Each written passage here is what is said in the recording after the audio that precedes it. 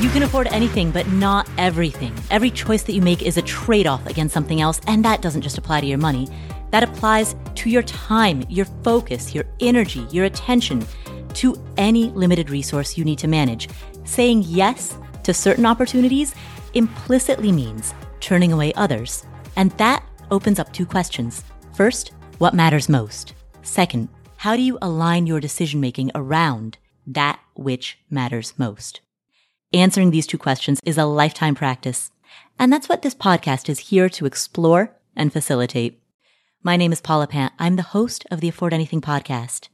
Today, we speak with Chris Hutchins about a topic that we have never covered in the 6 years that we have run the Afford Anything podcast. We have never dedicated an entire episode to optimizing credit card rewards, travel rewards, mileage, cashback. Some people refer to this as credit card hacking or travel hacking. The financial independence community tends to have a lot of Venn diagram intersection overlap, shall we say, with the travel hacking community. Oftentimes, people who are interested in FIRE are also interested in optimizing their credit card spend so that they can get the most of cashback offers, airline mile offers, airline lounges, all the bells and whistles, all the special rewards. I've avoided this topic in the past because it seems a little too product-oriented, a little too surface. To use the tree analogy, it has always seemed to me like the leaves rather than the roots.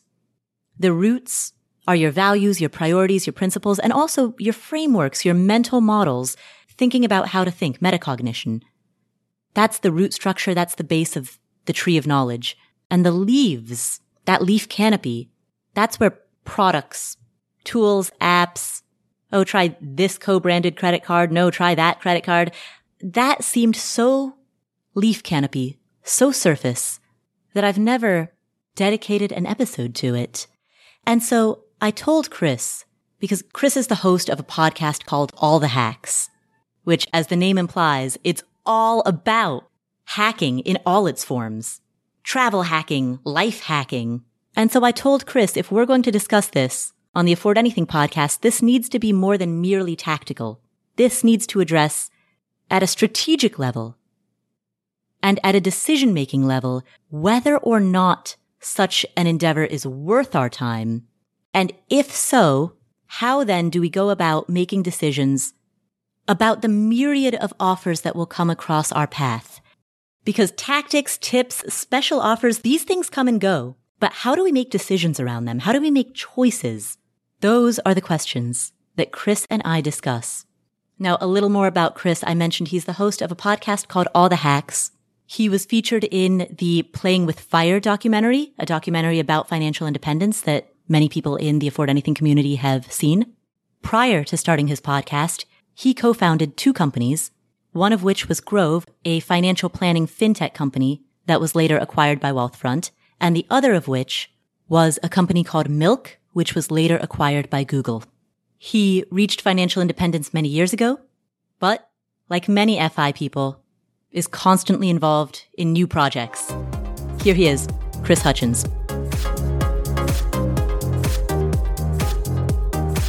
Hi, Chris. Hey, how you doing? I'm great. And thank you for spending this time with us. You are known for being the master of hacks, and specifically what I want to chat with you today is travel hacking. Before we get into the who, what, where, when, why of travel hacking, the first question that I want to lead with is, for the skeptics who are out there, is travel hacking a good use of time, or is it overcomplicating your life for the sake of what will ultimately amount to a comparable cash value of $5,000, $10,000? I think it really depends on the type of travel you want to do and the kind of joy you get from deals, right? Mm-hmm. If you're someone who only buys one or two domestic flights a year, you're not trying to optimize yourself for flying in business class, maybe just getting a 2% cashback card is like the easy path. Mm-hmm. But if you want to travel internationally, or if you're trying to get an experience in business class or at a 5-star hotel that you otherwise would never pay for, whether it's like at your core, you would never be able to stomach the $5,000 round trip ticket or something, and that thrill is exciting, then I think it can totally be worth it. And there are services you can pay to have people go through a lot of the arduous work of trying to find availability and book the flights. So when it comes to is it worth your time, usually the most painful part of spending your time on this is like, okay, well, is it available this day or this day on this airline or that airline? Mm-hmm. Like you would just pay someone about $200 to go and do all that searching for you. So if you're trying to book a round trip flight to Europe and it's $5,000 in business and you're going to get it for, let's call it $1,000 worth of points, then yeah, it's probably worth the $200 to pay someone to do it if you don't want to spend your time that way. But I noticed in your answer, you talk about you can pay somebody to essentially be a redemption consultant. So they can help you optimize the way in which you redeem those miles. But before that happens, earning those miles can also be labor intensive. I've certainly gone to conferences where there have been breakout sessions where travel hackers have talked about how they open a certain credit card and then they buy gift cards and they trade in those gift cards for money orders, which they then use to pay off the gift. And it's this incredibly complicated flow chart of a series of actions. Yeah, and then they've got their whole spreadsheet of, the next 12 cards that they're going to open with the certain minimum spend that they need to reach on each and precisely when they need to close those cards so that they don't hit that date where the annual fee kicks in. I mean, it feels for the people who are really into this like a second job. Yeah, but everyone has something like this in their life, right? If you've met someone who's like obsessed with fantasy football, they're not spending hours and hours and hours every week researching things and tweaking their lineup because they really want to win that, $200 prize at the end of the year. They're doing it because they enjoy it. So I think taking it to that extreme is not something you need to do to be able to fly and travel for free. But it's something that if you really love it, you might go that deep. But the simple version of just, I'm going to open up one credit card right now that aligns with how I spend money. You spend your money on travel and dining, get a card that focuses on that. You spend your money on groceries, maybe focus on a card there. You don't really spend anywhere specific, get a card that just earns 2 points per dollar on everything. That kind of simple path of I'm going to open up a card, I'm going to get the sign up bonus, and then I'm just going to spend. Depending on how much money you spend, maybe you end up racking up, a few 100,000 points every few years and taking a vacation for your family every couple years. You want to get extreme and open up 5 cards a year, 10 cards a year, have the spreadsheets, go buy everything you want through gift cards that you bought at the grocery store through your grocery store card or at the office supply store with your office supply store card. You can do that. I don't think it's a all or nothing game where you have to go that far down the rabbit hole to start to get value. If you're spending money on a debit card, you're just giving money away because assuming you can responsibly pay off your credit card, you otherwise would just be getting at a minimum 2% cash back, if not points that could be worth more than that every time you buy something with a credit card. For the average person who's listening to this, what is that optimal 80-20? Is it just opening one card? Is it something a little bit more sophisticated than that? If you spend a lot of money in the types of categories that often credit cards give really big bonuses for, that's like travel and dining and that kind of stuff, the 80-20 is to probably get, like a Chase Sapphire Preferred or Reserve, which is, 2 or 3x on travel and dining, and pair it with like a Chase Freedom Unlimited, which is 1.5x on everything else, right? Like that's like 2 cards in one platform, like financial institution. You're not trying to keep track of lots of things. One of them has no annual fee. There's that version. And then if you're not someone who spends a lot of money in the categories that often have bigger bonuses, could just be get one card like the Capital One Venture or Venture X, where you get 2 points per dollar on everything and you're not really worried. Like I think that's the easiest entry, is 1 or 2 cards that align with your spending or align with all spending and focus them on one program. Why focus them on one program? So the challenge is, let's say you were earning points in Amex and in Chase, and you're like, ooh, I found this great hotel I want to stay at. It's a Hyatt hotel. Well, Amex doesn't let you transfer your points to Hyatt. So now you have like points in one platform and not in the other. So I think if you want to get to the point where you have 6 figures of points in a program, maybe you can expand. Maybe you could have 2. But when you're just getting started, having 20,000 points in one airline and 5,000 points in another and 10,000 in another credit card program, it's not enough to take a vacation in any of them. So until you're like, in one program, I have enough to plan a trip, I feel like it's too soon to start spreading thin. That said, if you're flying on an airline that you don't fly on a lot, definitely open up a mileage account with that airline and earn the miles. Like, I'd rather have 5,000 Delta miles than 0 Delta miles. Right. But I'm just saying, if you're going to start to pick a way to try to increase those points by spending money on a card, don't spread yourself thin until you're sure that you can earn enough in all the programs to make it worth the time.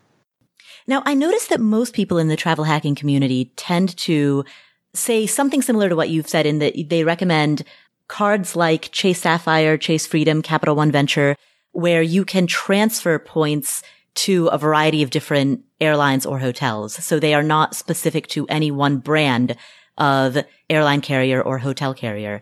Why is that? And what are the pros and cons of branded cards? So, for example, a Delta or American Airlines or Hilton Hotels branded card, co-branded card. Yeah. I mean, the main reason is that where you're going might not have a Hilton, or, where you're going, Delta might not fly to. My wife and I live in the Bay Area, and, we have a bunch of Delta miles, and Delta flies to like 5 cities from here. So, now that we have kids, we're valuing nonstop flights a whole lot more than we used to. It's like, it's not that useful to have Delta miles. Now, you can use those Delta miles on Air France, or you can use them on some of their partners. So it's not like you're tied to the one airline that you have points in. And if you have Marriott points, Marriott has like 20 different hotel kind of lines that you can use.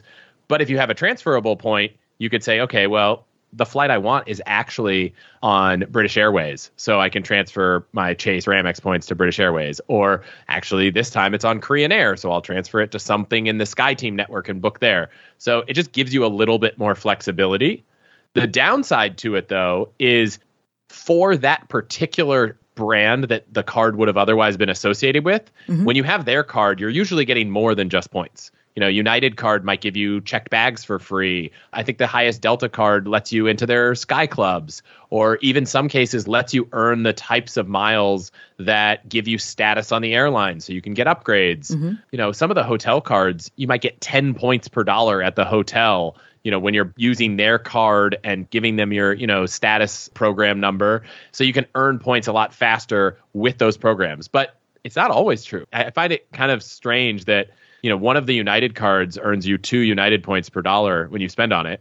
And then the Chase Sapphire Preferred or Reserve earn 3 Chase points that you could transfer 1-to-1 to United. So you actually earn more United points per dollar using the Chase Reserve card than you do using the United card buying a United ticket. But what you're not going to do is you're not going to get a free checked bag. You're not going to get access to the lounge. You might not get priority boarding or whatever perks come with that United card. So if there is an airline or a hotel chain that you're rather loyal to, and I'll get to why hotels are a little different and maybe even more important in a second, then it could be worth having that card. You just have to weigh the pros and cons. Do I spend enough or fly enough on that airline that it's worth having another card, paying that annual fee if there is one, to get those benefits? Because if you fly United once a year and the checked bags, are going to cost you $50 and you've got to pay $100 every single year, right? Maybe it's not worth it. Right. Hotels, one of the interesting things is there's a lot of blogs online that'll say, this is how much United points worth. This is how much a Chase points worth. They do these valuations. The Points guy has kind of started doing this, at least other blogs I'm sure have, and they have all of them. The flexible points are usually worth a little bit more because you just have more option value of how you use them. But most hotel chains, the points are worth less, not because the program is worth less, but if a hotel, you can earn 10 points per dollar, the points are just, you have more of them. So a lot of the hotel chains, points are worth less than a cent. And then a lot of the airline programs, they're worth more than a cent. And a lot of the flexible currencies, Chase Ultimate Rewards, Amex points, you transfer generally 1-to-1. And so the reason why you could be a little bit more loyal to a hotel chain, maybe get a co-branded hotel card, is just that you usually don't get a great deal transferring your Amex, your Chase, your Bilt card points to hotels, because you get 1 Hilton point for every Amex point. You get 1 Marriott point for every Chase point. But those Marriott points are worth, on average about half of what an airline mile is.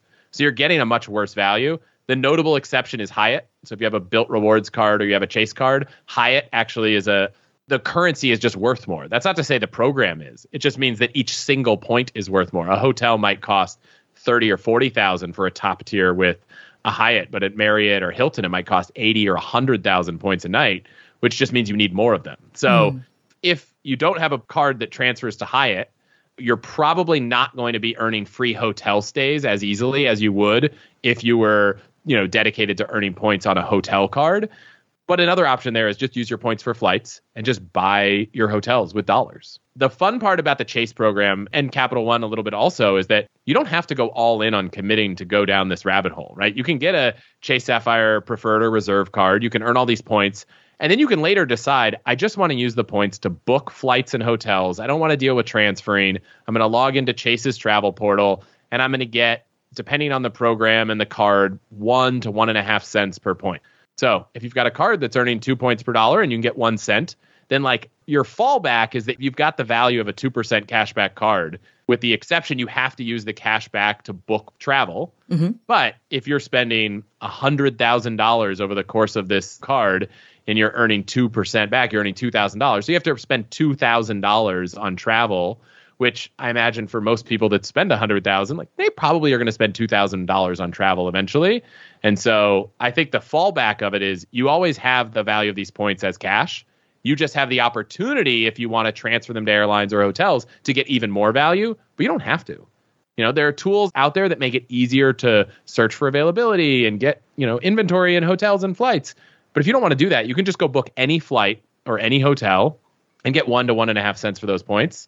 I think you usually, even doing that, come out ahead over using a cashback card. Is a little bit more work? Yes. But you have the option value of, I decided I want to transfer my points and get a lot more outsized value. It's there. If not, you don't need to do it. Right. So thinking through the math of what you just said. So if it's a card where you get 2 points per dollar that you spend, and you then redeem that at a value of 1.5 cents per point, then essentially you're getting the equivalent of about 3 cents for every dollar you spend, or 3%. Exactly. Which would then put it ahead of most cashback cards, because I've never seen a cashback card that pays more than 2% back. Yeah. So Chase Reserve is a pretty common travel card. You get 3 points on travel and dining. The Chase Reserve is one of the only cards that makes those points worth 1.5 cents. So there, all your travel and dining spend is worth 4.5 cents, because 1.5 times 3, 4.5% back on travel and dining is pretty good. The cool thing about Chase is if you have any of their other cards with one of the cards that gives you more value, you can move them around. So if you get the Freedom Unlimited, which is 1.5% back on everything, right, you can use those at 1.5 cents per point, and you actually get 2.25% cash back on everything. So that's why I think it's a great combo. It's if you want to think just cash back, you're getting 4.5% on travel and dining and 2.25 on everything else. That's better than a 2% cashback card. And that's without playing the miles and points transferring booking game at all. That's just use those points to go say, I want this flight on this date. I don't care if there's award space. I just want to book it. Given the variation in redemption, so we started this conversation by talking about how in the world of travel hacking, there are basically 2 giant actions that a person takes. A person is either earning and accumulating points and miles, or they are redeeming points and miles. And there are different strategies, tactics, and techniques for each of those 2 actions. Given the variation in efficacy of redemption, right? The fact that you could have 2 individuals who person A is very efficient at optimizing their redemption and person B is not. How can you estimate overall the value of a point or a mile? So the way most people do it is they'll say, okay, how much is a Chase point worth? And they'll say, well, Chase can transfer to all these partners. So let's first go see what are all these partners worth. So then it's okay, how much is a United point worth? They're okay, well, this is easy. Let's go price out what it would cost to book.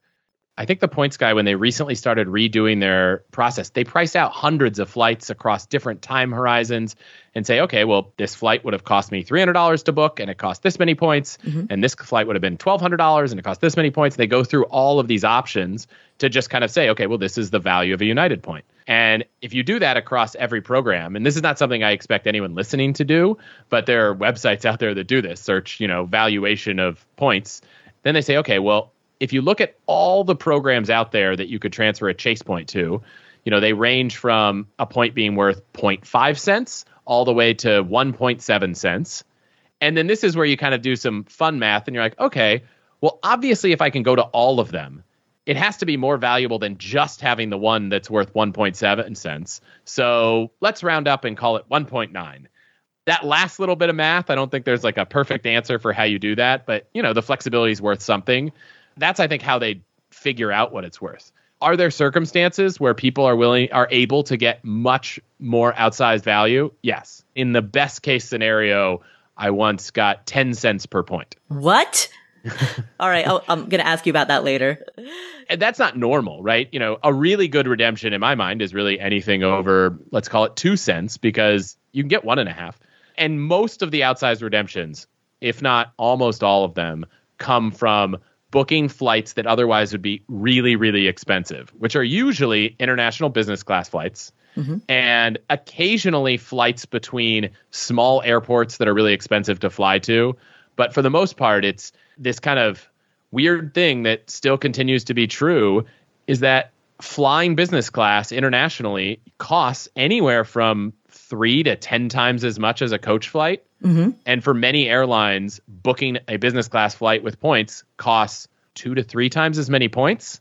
Right. And so if you double the points, but you'd have to 5x the price, the points are worth more when you're booking business class.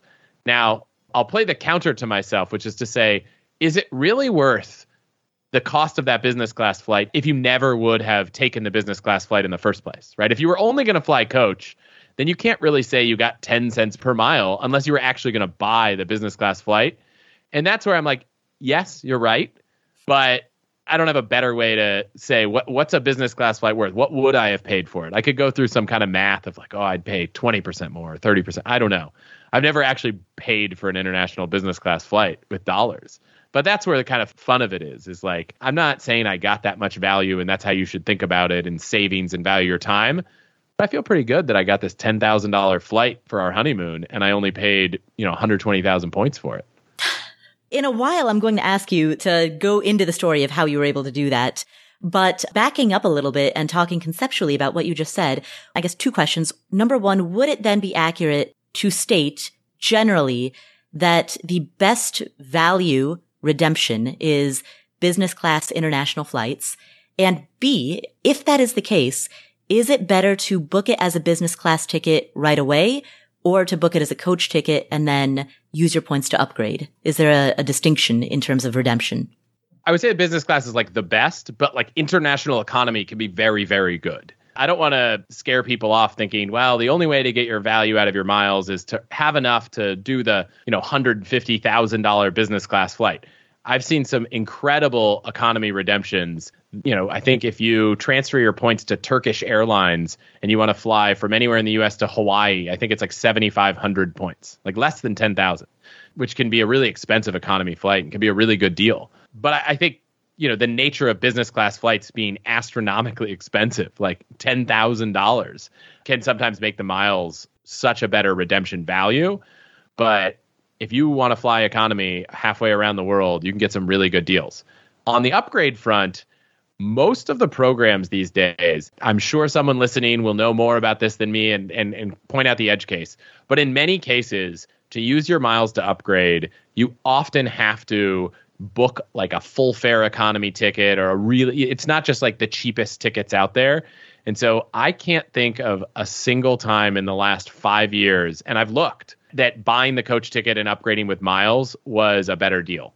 Many airlines don't even kind of display the inventory for upgrades available online. A lot of them don't clear till you're at the gate. So do I think maybe there's a chance that if you're willing to risk that it won't clear and you'll just like at the gate find out if you got upgraded, could it maybe have been a better deal? Yes.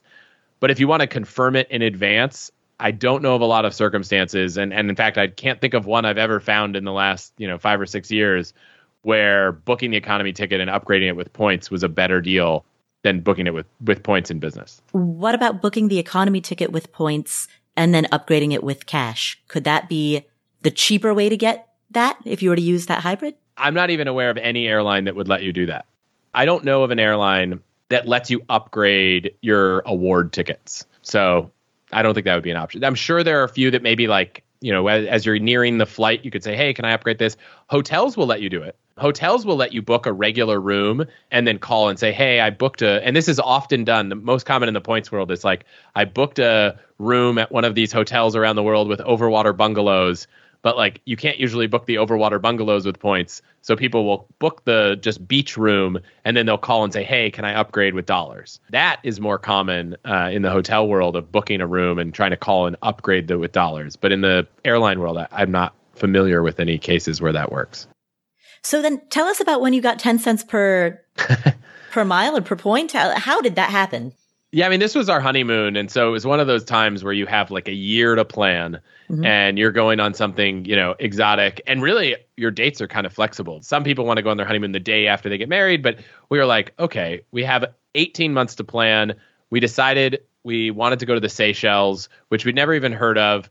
But I think Prince William had just gotten married and gone there on their honeymoon. And so when you Googled, when we were searching like honeymoon destinations, everyone was like, this is just dreamy. It's amazing. We were like, well, if you're going to fly halfway around the world, a honeymoon seems to be a good excuse. And so we knew in advance that we were going to do this flight. We knew that the best way to book it at the time was using Delta miles on Air France. And so we just were searching. We had alerts set up with a subscription site that I pay for that's like, when does everything open up? And we were just set alerts for all these dates. And as soon as it opened up, we booked it. And I want to say, I could probably go back and look at notes, but I want to say it was 120,000 points per person. So we spent about 240,000 points. And we ended up booking flights that were, I think, somewhere around $11,000. So it might have technically been, a little bit less than that. So it was $22,000 for 240,000 points. It might have been, 9.5 cents per point, but it was definitely a lot.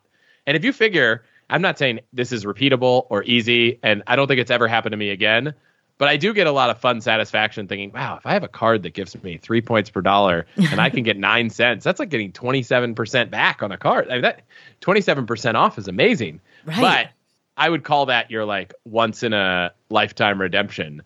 And maybe for a lot of people's honeymoon, they will spend the $22,000. We did not have the money to spend $22,000 on our flight. So if we didn't have points, we would have been flying coach somewhere and probably not to the Seychelles. But that was it. And to just add like one more exciting bit to that story, we had seen a friend of ours' wedding video.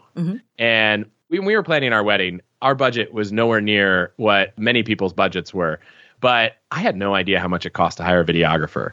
And so I had seen this video that a friend of mine who I knew had a lot of money had done. And, some things, flowers, it doesn't matter how much money you have. Like the flowers, you buy more flowers, but people don't mark up flowers for rich people. Maybe they do somewhere. But so we called this videographer that made his video. And we were like, your video is amazing. We would love to talk about doing our wedding. And we talked to them and we get so excited. And then they sent us this proposal and it was something like $12,000 to do our wedding. And I was like, so we can't afford that. Right. So this is not an option. And she was like, oh, I'm so sorry. And, we built a relationship with this woman because we met her and she, we were talking about things. And I don't know, we were just talking. This is back almost 10 years ago. We were talking on G Talk or whatever Google Chat was at one point in time. We were just casually talking. She's like, how's the planning going? I was like, we just booked our honeymoon to the Seychelles. She was like, oh my gosh, my husband and I have dreamed of going to the Seychelles. I was like, really? She was like, we would do anything to go on that trip. It would be amazing. And I just said, well, we booked ours with points. What if we booked yours with points? I was like, could we trade? What if we sent you to the Seychelles, not on our honeymoon? You're not coming with us. But what if we booked flights for you guys? And she was like, I would probably just do the wedding for free. And so we ended up, there was this promotion at the time, which is why I proposed it, where Delta was like, if you transfer points to a friend, which you have to pay for, which is not cheap, but they would double them. Whoa. And so we had just transferred all these points to my account to book this honeymoon. We had like found the tickets, but we hadn't booked it yet. I was like, this is what we're doing. And I ended up saying, okay, I looked at it. It was like $2,000 to transfer all the points to my wife. So I was about to book our honeymoon and I just transferred them to my wife, paid $2,000. And then we booked our honeymoon like the next day out of her account instead of mine. But we had 240 extra thousand points sitting around because Delta had a promo where they doubled them. And so then we said, great, let us know when you want to go. And so instead of $12,000, we got our wedding videographer for about $2,000 in point transfer fees. So that was like, I didn't factor that into the 10 cents. But if you throw that in there, I feel like it was a really good deal. We'll come back to this episode after this word from our sponsors. The weather is getting warmer, so it's time to say goodbye to jackets and sweaters and hello to t-shirts and shorts. Of course, when you go to work, you can't wear like a sloppy, I don't know what your dress code is at work, but you might not want to wear a sloppy t-shirt and pair of shorts. You want to be well pulled together, look good, look professional, and so Quince can provide you with a lineup of really high-quality, timeless pieces that are incredibly affordable. All Quince items are priced 50 to 80% less than many similar brands, and they're ethically made. Quince only works with factories that use ethical and responsible manufacturing processes. And what they do is that by virtue of partnering directly with top factories, Quince cuts out the cost of the middleman and then passes those savings directly onto us. So if you're looking for professional, high-quality, durable, we're not talking about fast fashion here. We're talking really, really high-quality pieces, articles of clothing that are also affordable. That's what you get with Quince. I have 4 cashmere Mongolian sweaters from them. The first 2 they comped, the second 2 I bought myself. And in terms of warmer weather, they also have washable silk tops. They have European linen dresses. They have blouses and shorts starting from $30 and so much more. Get warm weather ready with Quince. Go to quince.com/Paula for free shipping on your order and 365-day returns. That's QUINCE.com/Paula to get free shipping and 365-day returns. Quince.com/Paula, Paula. When it comes to financial advice, you've got to trust the source. It's why you listen to this podcast. When I'm looking to upgrade my wallet, I turn to NerdWallet. Their expert team of nerds dives into the details to help you find smarter financial products. Before NerdWallet, I didn't know how to optimize what was in my wallet, so I didn't know how to optimize how to use travel rewards to pay for vacations. But now I've got a new card with more miles, and I'm getting business class upgrades, I'm getting lounge access, I'm getting all kinds of perks that I didn't even know that I was missing out on. What could future you do with more travel rewards? A hotel upgrade? Lounge access? Wherever you go next, make it happen with a smarter travel credit card. Don't wait to make smart financial decisions. Compare and find smarter credit cards, savings accounts, and more today at nerdwallet.com. NerdWallet. Finance smarter. As with all cards, credit is subject to lender approval, and terms of each credit card issuer apply.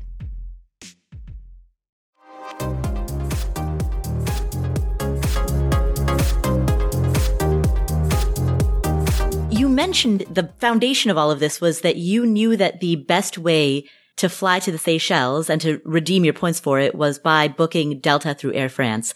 How did you know that? So this is like a good thing and a bad thing for the points world in the last decade since that happened. So the bad thing is airlines used to make it really easy. On their website, they would say, here is our chart. You want to fly from the United States to Africa or to the Middle East or anywhere in coach. It costs this many miles. Really simple. Some airlines still have these. I think American Airlines had a chart like that or something, or maybe it was United, and they had 2 different classes. It was like the Saver class and then the Standard class. So United always had this Saver and Standard. It was so easy. You knew exactly what you were going to look for. You knew what it was going to cost. In the last 10 years, a lot, if not almost all, not all, airlines have kind of changed, and now they're kind of dynamically priced, and there's no chart. If you search for United Award chart, I don't think you can find one anymore. Some airlines have them. Air Canada still has one, but a lot of them are gone. So the downside is it used to be really easy. You'd say, okay, if I want to go from here to there, the limitation is 2 things. What airline flies there? So it's like, okay, there's 5 airlines that fly here. Then you could go look at all the websites of the airlines that fly there and their partners and say who has the cheapest. So that's the downside, is that those don't exist. The upside is there's now 20 or 30 or 40 or probably thousands of blogs about this. If you go online right now and say best miles redemption to go to the Maldives, I bet there are 7 blog posts at least where someone who is as much of a nerd or more than I am has gone in and outlined here with Chase points or Amex points is the best way to get to the Maldives. So we've lost a little bit of the ability for you to just directly do the research yourself because these charts are not there anymore. Mm-hmm. But what we've gained is a community of people that are passionate about sharing information and write blog posts and videos walking you through how to do it and what exactly you need to do. And tools like there's a site called point.me. If you go to point.me, it's like an award searching engine. It's not free, but you can go and say, I'm going from New York to Rome and on these dates, and they'll say, okay, well, here's this flight. It's this many miles, but it's this many if you book it by transferring Amex to Delta, and it's this many if you book directly with Delta points. It's this many if you transfer it to Air France first. And so we've gotten better tools and we've gotten better content, but we've lost the simplicity of here's a chart of exactly how much every flight from region A to region B costs. Basically, they made the process less transparent, and as a result, a crop of entrepreneurs sprung up to plug that inefficiency. Yeah. And that entrepreneurship has taken the shape of companies that build software and just websites that write information and content creation. And I think sometimes we forget that content creation can be entrepreneurship. What we're doing right here, we both have podcasts, and in many ways, that's a similar type of entrepreneurship. It's just different. Right. Exactly. I often think that there's a thin line between content and software, thinner than one might think. I don't think I've thought about that, but I spent the last, 10 years of my life building software. And I think the way I approach creating a podcast, writing a newsletter is like a business, right? Like I'm looking for sponsors, just like companies are looking for customers. I'm looking to make good content, just like businesses are looking to improve their software, improve their services. So, you could look at it as I'm just, writing and talking, but I'm doing it for an audience that I want to come back. Like I want to deliver the best content I can. So a lot of the same skills I use starting companies in the past are skills I'm using running a podcast and a newsletter, which are companies, right? It's an LLC. It is a business. Right. Exactly. At some future point in time, I want to bring you back on the show to talk about the companies that you've started, because you've done unique things that many people in our community, especially in the financial independence FIRE community, have not done. So we'll put a pin in that and come back to that on a different episode. But for now, to stay on the topic of miles and points, I suppose I should have asked you this at the beginning. What is the distinction between airline miles versus credit card points or reward points? And how can a person decide which of the two they should prioritize accumulating? I think in general, the words miles and points to me are virtually interchangeable. Some airlines actually accrue points. So I think Rapid Rewards for Southwest is just Rapid Reward points. That's right. And Capital One calls their points Capital One miles. So they're somewhat interchangeable. The way I would think about it at the highest level is if you always fly one airline or if you always stay in one hotel chain, you might do better just going deep on them for your kind of primary earning. But if you spend a lot of money on dining or broad travel or even groceries, there are credit cards that will really maximize that. So I generally think transferable points is the way to go. Maybe if you're all in on Delta, pick Amex because you can transfer your Amex points to Delta. Or if you're Chase, you can transfer your Chase points to United. Sorry, if you're United, you can transfer your Chase points to United.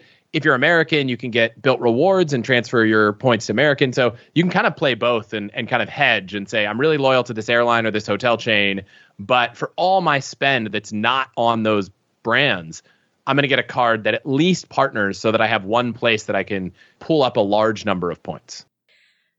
So by the time this episode airs, I will have already gone to Greece, but as of right now, I have not yet booked that ticket. In fact, I'm planning on booking that ticket probably tomorrow. I have a bunch of miles on a bunch of different airlines. What should I do? Yeah, so Greece is a great country both to travel to. My wife and I went last year and it was incredible. So one, awesome, have so much fun. Two, it's a great case study because there's something that Scott Keyes, who started this company, Scott's Cheap Flights, who runs a newsletter, and he recently wrote a book. He points out this thing that he coined the Greek island trick. So I'll get into all of this. At the highest level, I think something to think about, and this is true whether you're spending money on flights or whether you're using miles. There are some countries where lots of airlines fly to that country. If you're going to Paris, this isn't as relevant. But if you're going to Mallorca, an island in Spain, if you're going to Greece and you want to fly to Santorini or Crete or Mykonos, a lot of times we all go online and we search, I'm going to go from New York, JFK, to Santorini. And you're like, wow, these flights are really expensive. Or I'm looking with miles and it's like, wow, there's nothing there. The problem with that search is that there aren't a lot of airlines that both cross the Atlantic Ocean and fly to Santorini. And that search is almost always only going to show you airlines that do both. And so the biggest hack here, which works for paid flights and miles flights, is to do what's called a positioning flight, which is like, I'm going to position myself somewhere where I'm really easily can get to where I want to go. So let's take Santorini as an example. Let's say you were going to Santorini in Greece. I would say, first thing, go to Google Flights and search from Santorini, leave the two empty, and it doesn't matter what date you put, and search, maybe a Saturday, because there's most of the flight options that exist are going to be on a Saturday, and then switch the filter to nonstop. And you'll see here are all the places that if I can get to, I can quickly get to Santorini. I know you can get there from Athens, but you can likely get there from a handful of other cities in Europe. I'm sure there's a Santorini flight from like Barcelona or Rome or maybe Paris and that kind of stuff.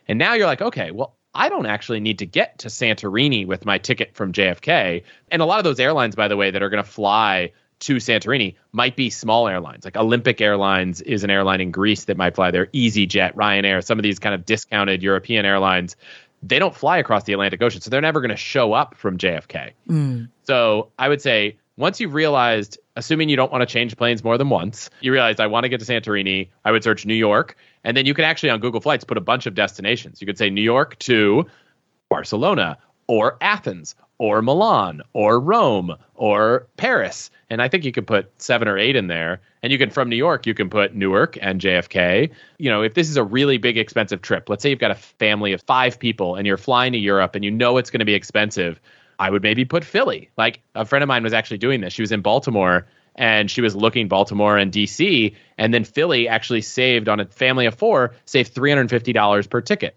So she saved $1,400 by driving an extra 40 minutes to get to the airport. Totally worth it for her.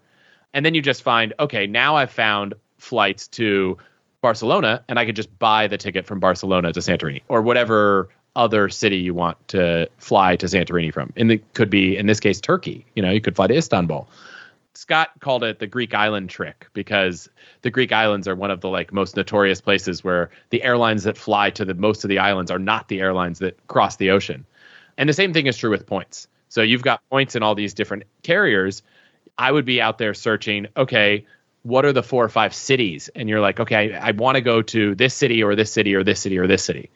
And one option, if you've got points on the airlines where it's a little bit easier to search. If you've got American points, you're not going to transfer them to another airline.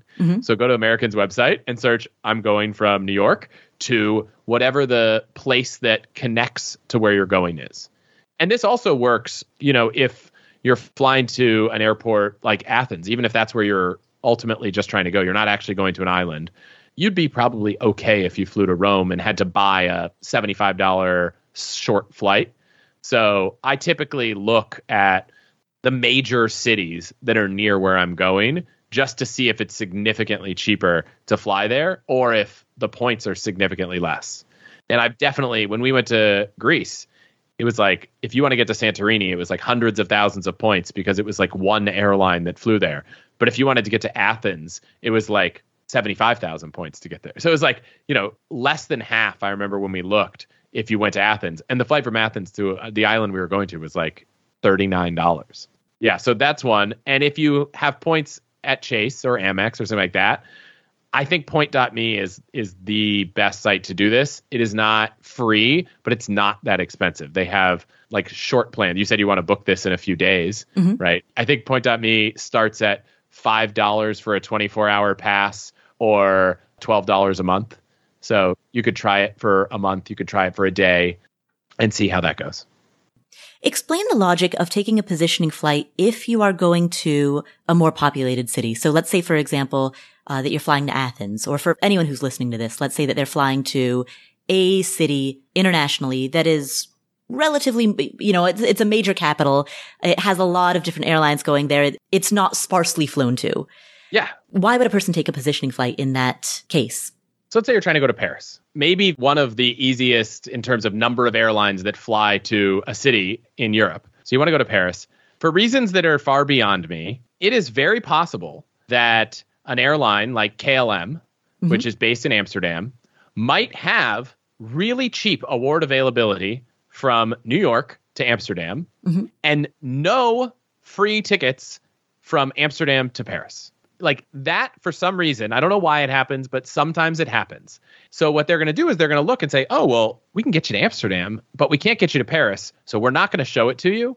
Or we don't have any flights to Paris that are cheap. So we're going to have to make this a premium award and it's going to cost twice as much.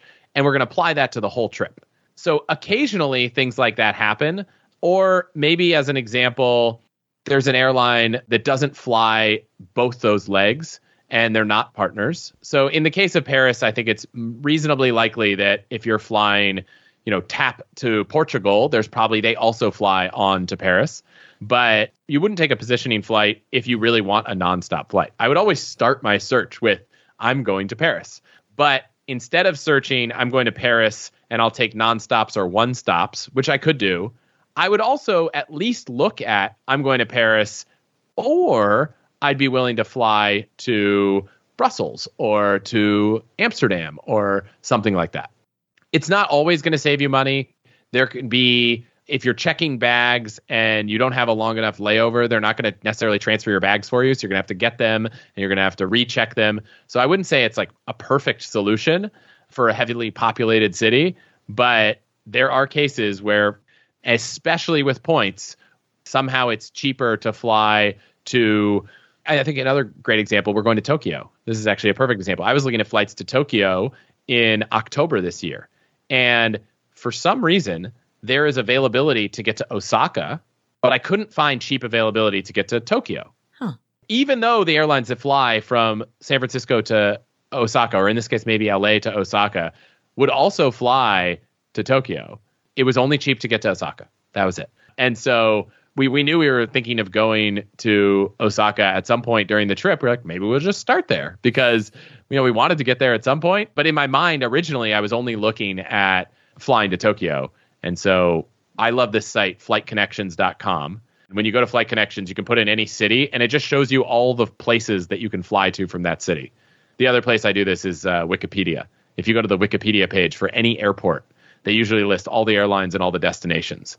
I didn't realize that you can fly to Osaka from San Francisco, or we were actually thinking of maybe stopping in Hawaii on the way. And there's actually a lot more flights from Hawaii to other places in Japan. So we're like, if we stop in Japan. And actually, now that I'm thinking about this, I think that was from Hawaii to Osaka. I don't know if you can actually fly to Osaka from LA, but the same thing still applies that, there was a city that we could fly to, I think from Hawaii, that was much cheaper and more available than Tokyo, but it wasn't showing up for Tokyo. Once you've identified the places that fly nonstop to your preferred destination, how do you then see what that award redemption is? Do you, particularly if you're searching multiple networks, do you have to manually go to each one? The American Airline Network, the United Network. United is called Star Alliance. American is called what? One World? One World. Yeah, right. Yeah. Do you have to manually go to each one? So this is what Point.me is trying to solve. And they don't work for every airline, but I think they have 33 airlines and they know which points can transfer where. But yeah, sometimes I would just say, okay, I'm going to pull up United's website and I'm going to search from San Francisco to Paris. Okay, now I'm going to pull up Delta's website and I'm going to search San Francisco to Paris. Now, fortunately, if you search online right now and you say best site to search Star Alliance award availability, you might find that, maybe Air Canada is the best place to search for all the airlines. That doesn't mean you have to book with Air Canada miles, but Air Canada might have access to some of the partners that you can't book from the United website. There are still some airlines that you can book with United miles or you can book with American miles, but you can't actually see the inventory to book online. So you might have to go to that airline's website to search and then call American and say, I want to book on this partner. That's where I said, the easy way is I have a bunch of points in an airline. I'm just going to check this one. Maybe I'm going to check two. Then the next step is, okay, I'm willing to pay $5 or $12 a month to go search on an aggregator site. And then the next step is I'm just going to offload this whole project. Point.me also has a concierge right? It's $200 a passenger. And they charge a $25 deposit to search. And there are a lot of award booking services that aren't Point.me. And you could just say, I want to go to Greece. I have points in these programs. Here's $25. If you find something, they charge you another $175, so $200 total to help you book the flight. And they'll go and they'll search all the airlines' websites. They have all the tools. They pay for the subscriptions to all the other searching tools, and they'll just go find it for you. Depending on how much your time is worth, depending on the type of ticket you're trying to book. If you're trying to save $100 on, a coach ticket off season, it's not worth it to pay someone $200. If you're really eyeing a $10,000 business class itinerary, it might be worth it to save $200. So I typically look at the airlines I'm most familiar with, which for me is the United website, the American website, and see what happens. And 60% of the time I find what I need there. Then the other half of the time I'm looking at Point.me and I find something that's transfer to Air Canada from Amex. Great. One time I've been I'm not flexible enough and I want someone to go do some real searching, and it just saved me time. The other thing I'll say, which we haven't talked about, is all of the availability for many airlines becomes much easier last minute. Many people, especially myself now that we have children, are maybe not as comfortable with this tactic. But if you're listening to this and you're comfortable with it, my wife and I sometimes would say, we're taking this week off to go on vacation, but we don't know where we're going. And a week before, or in some cases 4 or 5 days before, we would just start searching, and things open up like crazy in terms of the number of points you need to go somewhere. So if you're flexible and you book within a week or two, you can sometimes get really, really great deals with points.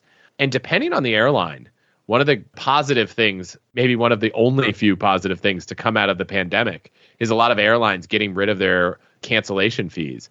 So if you book a flight, and this is very true for rental cars, by the way, I'll come back to that. But if you book a flight and it costs 100,000 points for 2 people to go to Europe, which is actually pretty good. So maybe you're not going to get better than that. But if you book a flight and a week before you search and it now costs half as many miles, you can always just book that and then cancel the original one. So I would say, take a look a week before if something opens up. There have been times where we've booked something where it was a low number of miles, but we had to change planes 1 or 2 times. And then at the airport, I remember one time we went to the airport 3 or 4 hours early. And at the airport, I just looked and there was a nonstop flight that had availability. And so called up United, switched the flight. We hadn't checked in yet. That's an important part. Canceled the first ticket, went on the new ticket, and then we just went to a different gate to take a different flight, and we went direct. So if you don't find anything great for your flight to Greece and you end up booking with dollars, you could always look the day before, a couple days before, and if your ticket's refundable or you can get credit for it that you think you'd actually use, might be worth looking. Right. But with cancellation policies, will they refund points or miles that have been redeemed?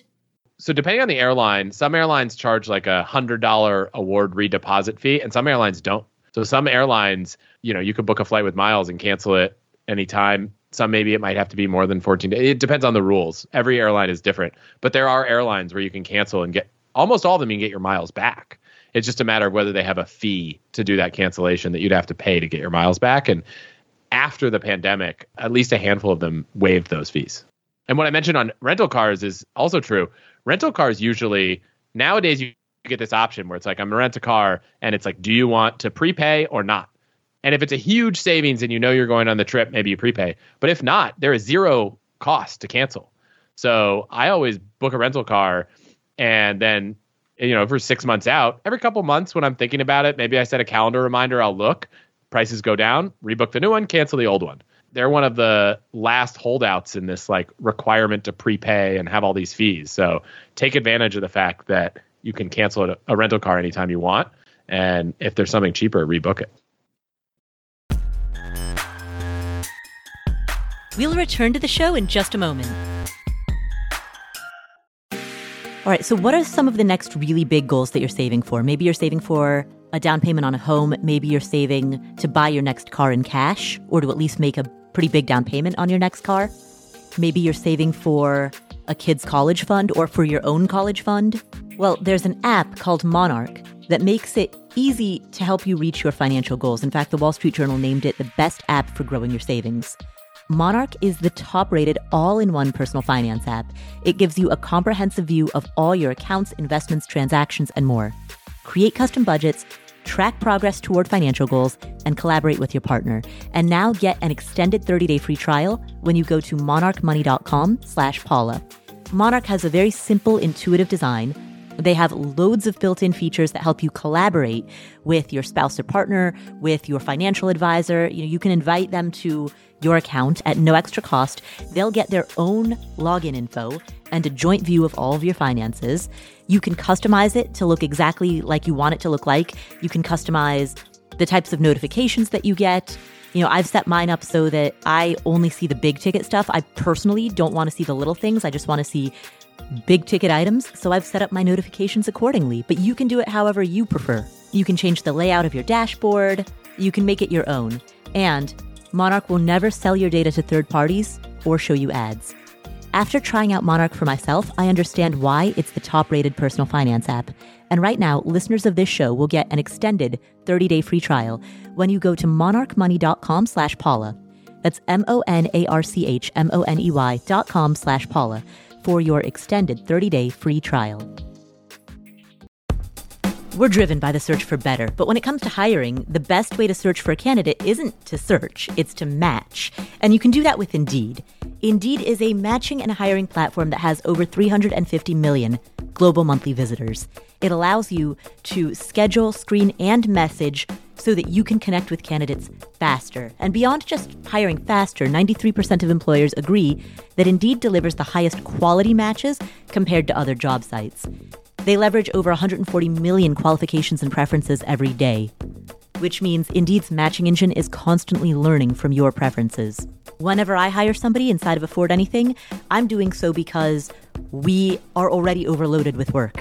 We have way too much on our plates, and so we need to hire so that somebody can start taking some of that stuff off of our plates. But hiring itself is added workload on top of already busy workload. So it's great to have a platform like Indeed that helps you hire faster and find higher quality matches. And listeners of this show will get a $75 sponsored job credit to get your jobs more visibility at Indeed.com/Paula. Just go to Indeed.com/Paula right now and support our show by saying you heard about Indeed on this podcast. Indeed.com/Paula. Terms and conditions apply. Need to hire? You need Indeed.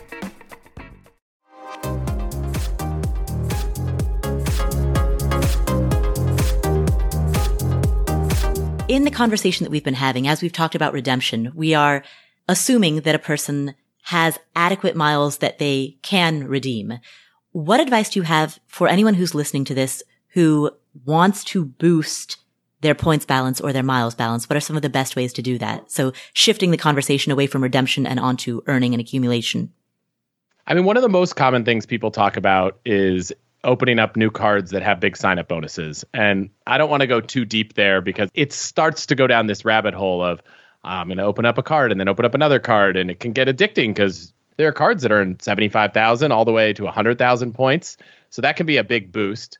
But for people who aren't interested in opening up cards nonstop, because I think that can be a taxing toll on life and it has a little impact on your credit score, but maybe not as bad as most think. One that's kind of an easy one is if people are familiar with sites like Rakuten, where you can go online, find a retailer, and get some cash back. Most airlines and points programs like Chase Ultimate Rewards, they have a portal where you can go and shop online and earn points. So we're doing a home renovation. We had to buy a lot of stuff at Lowe's. So I just went to the Chase website. I went to the Chase shopping portal, clicked the link to Lowe's, went and bought all the stuff on the Lowe's website and got an extra point per dollar beyond all the points I would get on the credit card that I used to spend. I actually went a little bit one step further. This is an example of what happens when you do go down that rabbit hole. I wanted to buy, I was actually buying a Japanese toilet from, built-in bidet toilet from Lowe's. First off, I found this site called SaveLetterNDeals.com where they sell Lowe's, Home Depot, and Crate and Barrel coupons online. So like the ones you get when you're moving and changing your address, or sometimes the Home Depot ones you get from like taking Home Depot webinars. So for $3, I bought a Lowe's 10% off coupon, which was well worth the $3. And then I clicked through the Lowe's website from the Chase site so I could get my Chase points. And then I was like, okay, well, the remainder balance, I went to Amazon and I bought Lowe's electronic gift cards from Amazon and I paid for them. Normally, I would just pay for them. I have an Amazon Visa that gets 5% off on Amazon. But this quarter, Q2 2022, the Chase Freedom card, which is a no annual fee card, was doing 5 points per dollar on Amazon. So I bought my Lowe's gift cards on Amazon. They show up 2 or 3 minutes later, went to the Lowe's site, checked out. And instead of paying, whatever I was going to pay, I got a 10% discount. I earned 5 points per dollar plus a 6 point per dollar in the Chase portal. So, depending on how you value those points, that maybe is like another 10% off. So it's like 20% off this thing that I was going to buy. Obviously, the easy version is go to the shopping portal, and you can even go to a site like Cashback Monitor, which you type in any retailer and they say, here's what it would be in the Chase portal, in the Amex portal, in the American Airlines portal, anything like that. And they compare that to the cashback rates and everything. So it's a comparative tool. It's a comparative tool that helps you find the best place to get cash back when shopping online. I like that. I like searching around to see if you can find promo codes, but I find that game is harder and harder. So sometimes I just look I did like a Craigslist search for Home Depot coupons and, found it. So you could sometimes buy these coupons online. I'm sure the retailers don't like that, but I'm not the retailer. And then sometimes this is a fun hack. If I'm on a website trying to check out and there's live chat in the bottom, sometimes I just reach out to the live chat and I say, hey, I'm about to buy this thing. I'm really excited. It's a little bit over my budget right now. Are there any deals right now? Are there any coupons? Like 50% of the time, someone's like, here's a coupon for an extra 10% off. Or one time someone said, no, but if you can find a friend that can refer you, referrals get an extra $50 off a purchase or something. And then I just went to Twitter and I searched like referral retailer name. And then I just found someone who had inevitably posted on Twitter their referral link. And then I just clicked through it and got $50 off there. So, wow. I feel like you can go down the rabbit hole on a lot of this stuff. I try to, when I write my newsletter, I'm like, here are the most relevant examples. I'm not going to give you every crazy deal. And on the podcast, I try not to go too deep on everything, but I don't know. I think everyone feels you get more than $20 of joy by saving $20 that you otherwise wouldn't have gotten. Right. I think there's something there that's like this magical thing, which is probably why I started talking about this more, is like, it just feels really good when you get a price that's low. You got something better than you were originally going to pay. Like that satisfaction to me, I'm not paying for it. I'm actually getting it for free. I'm spending my time, but I really enjoy it. It makes me happy. Right. The little dopamine rush of the win. Yes. I love it. Yeah, absolutely. There are now cards that have just started to hit the market that give crypto rewards. What are your thoughts on those? At the end of the day, I think the challenge with that kind of product is that, depending on how you're thinking about crypto, but if it's an investment, it's like I like to think about investing separate from spending, right? Like just because I need to do a home renovation now doesn't mean now's the time I want to invest. So that's one thought there. And the other is just comparing the rates, right? Like, am I going to earn 3% back in crypto, or am I going to earn 1% back? And I'd rather earn 2%. If a card were going to give me 1% back in crypto rewards and I wanted crypto, I'd rather just get a 2% cashback card and just buy the crypto. Right. So to me, it's just another way to channel your rewards. And I know the argument, right? If you had been using a card for the last 10 years buying Bitcoin, maybe for the 10 years prior to this year, Bitcoin would have been worth way more than any of the other points or miles you had if you'd been buying it for the last 10 years. And that's definitely true. But the same is true if you had been using a cashback card and using that cashback to buy crypto. It's not about which card you use. It's about whether you're deciding to buy crypto. And so, I'm sure we could do a whole nother podcast about how to think about allocating an investment portfolio, but we're not going to go deep there. So I think that's really more of a question of, I love automating investment behavior.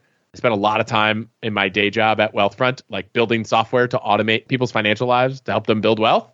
And so I'm a big fan of automation. If the only thing that's going to get you to invest is to use a credit card that automatically invests your rewards, I'd rather you do that, because I think investing is a really powerful thing to do. But, if you want to earn rewards and fly around the world and travel for free and just invest your money that you're not spending on travel because you're now traveling for free, that's great also. So let's wrap up. We've talked a lot about tips for people who want to earn points and miles and or who have points and miles that they want to redeem. What advice do you have for anyone who neither has nor wants to have points or miles, but they still want to get deals, particularly when traveling? So if those people are still listening, thank you for listening through all of the talk about miles and points. I'll give a few. My favorite travel hack has nothing to do with points and miles. Mm-hmm. And it's probably like the single biggest thing I get emails about, because so many of the listeners of my show have gotten great success. And it's super simple. You're going to stay at a hotel. You book the hotel directly with the hotel on the hotel's website. And after you book it, you email the hotel. If you don't have the hotel's email address, call the front desk, ask for an email address. You say, hey, I'm coming to your hotel. I'm really excited to be staying with you. If you're celebrating anything, let them know. You can tell them why you're coming. Just, you're trying to build a relationship. As much as we think hotels are just transactional, they're really in the hospitality business.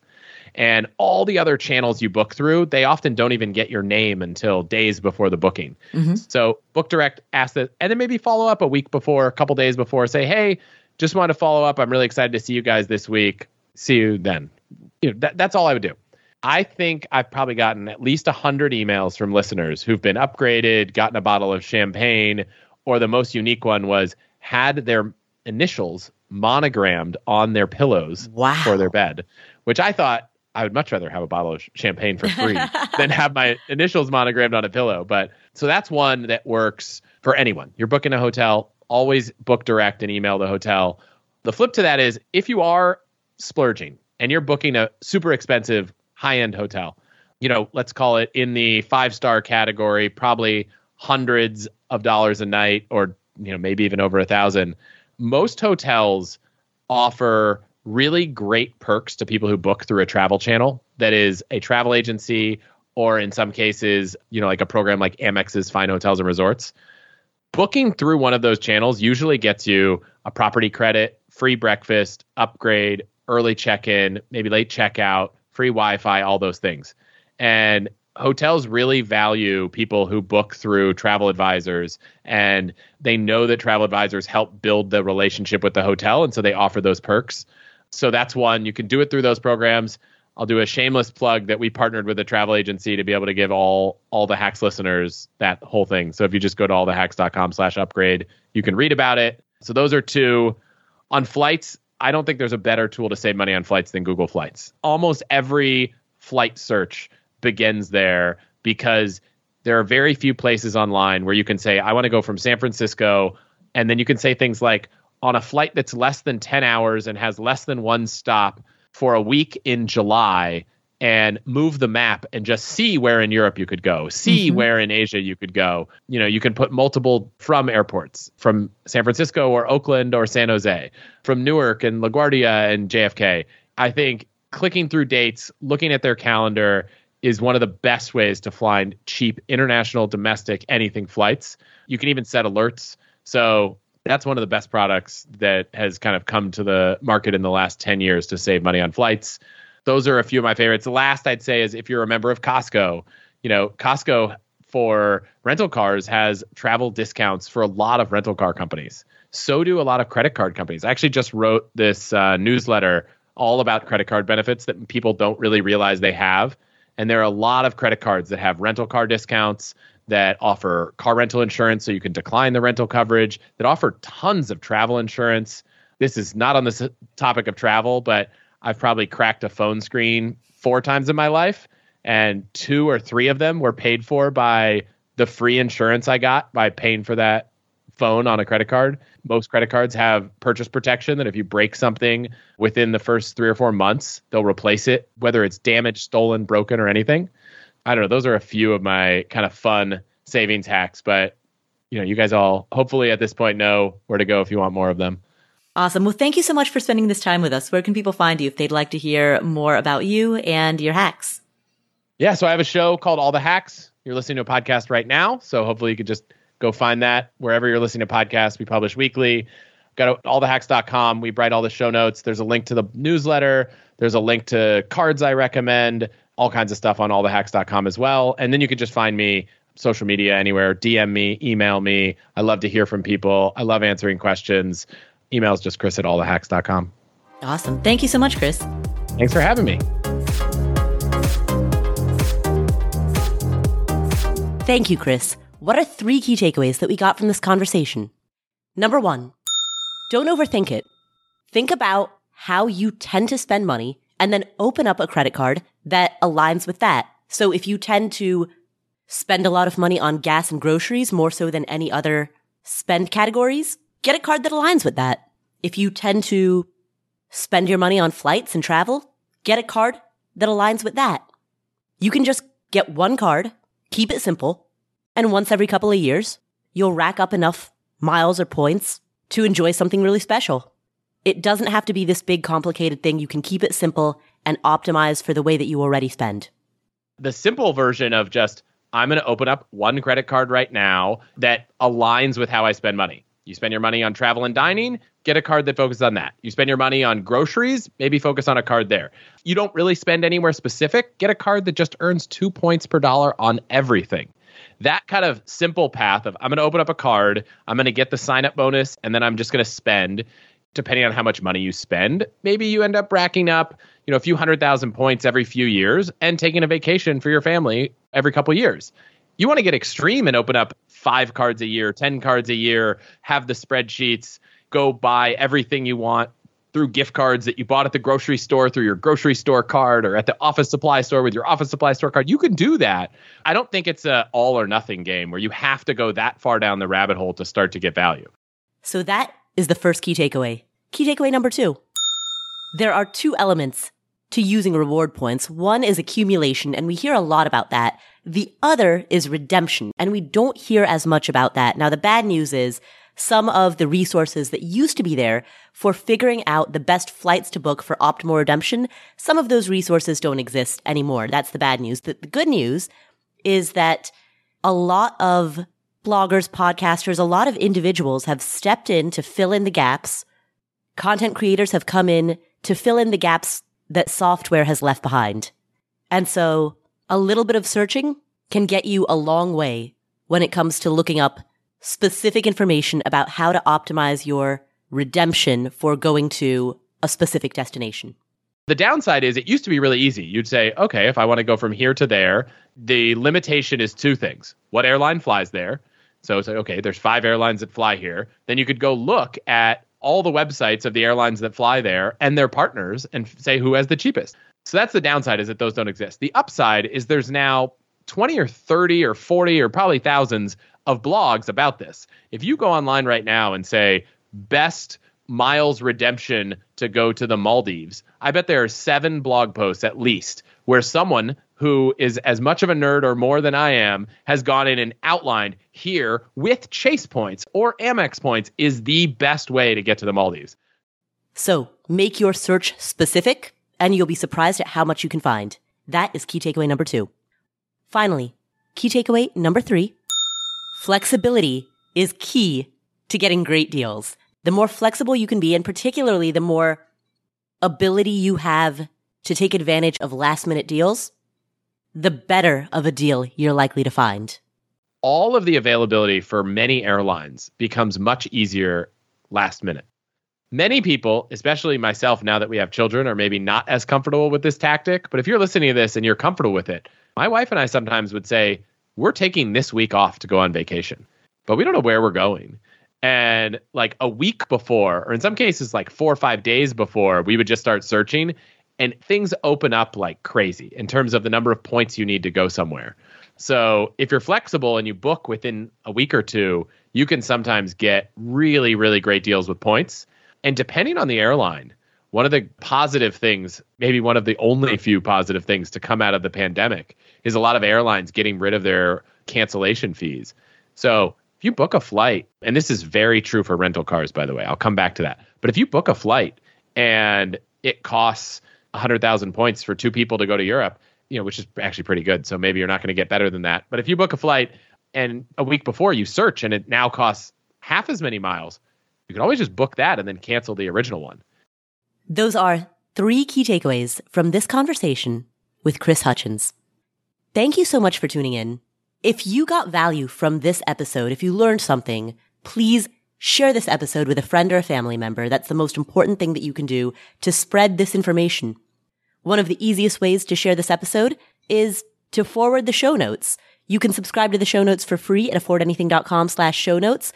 When you subscribe, you will get timestamps of many of the key points that we've made in this episode delivered straight to your inbox. It's totally free, and it's a great way for you to have a reference point with timestamps that shows you exactly when we've talked about what. So affordanything.com/show notes. You can subscribe to the show notes. You can also share it with a friend or a family member. Please also open whatever app you're using to listen to this podcast and leave us a review. And while you're there, make sure that you hit the follow button so that you don't miss any of our awesome upcoming shows. You can chat about this episode with other members of the community at affordanything.com/community, where we have villages that talk about specific areas of interest, including traveling, travel hacking, points, everything that we've discussed today. Thank you so much for tuning in. My name is Paula Pant. This is the Afford Anything podcast, and I will catch you in the next episode.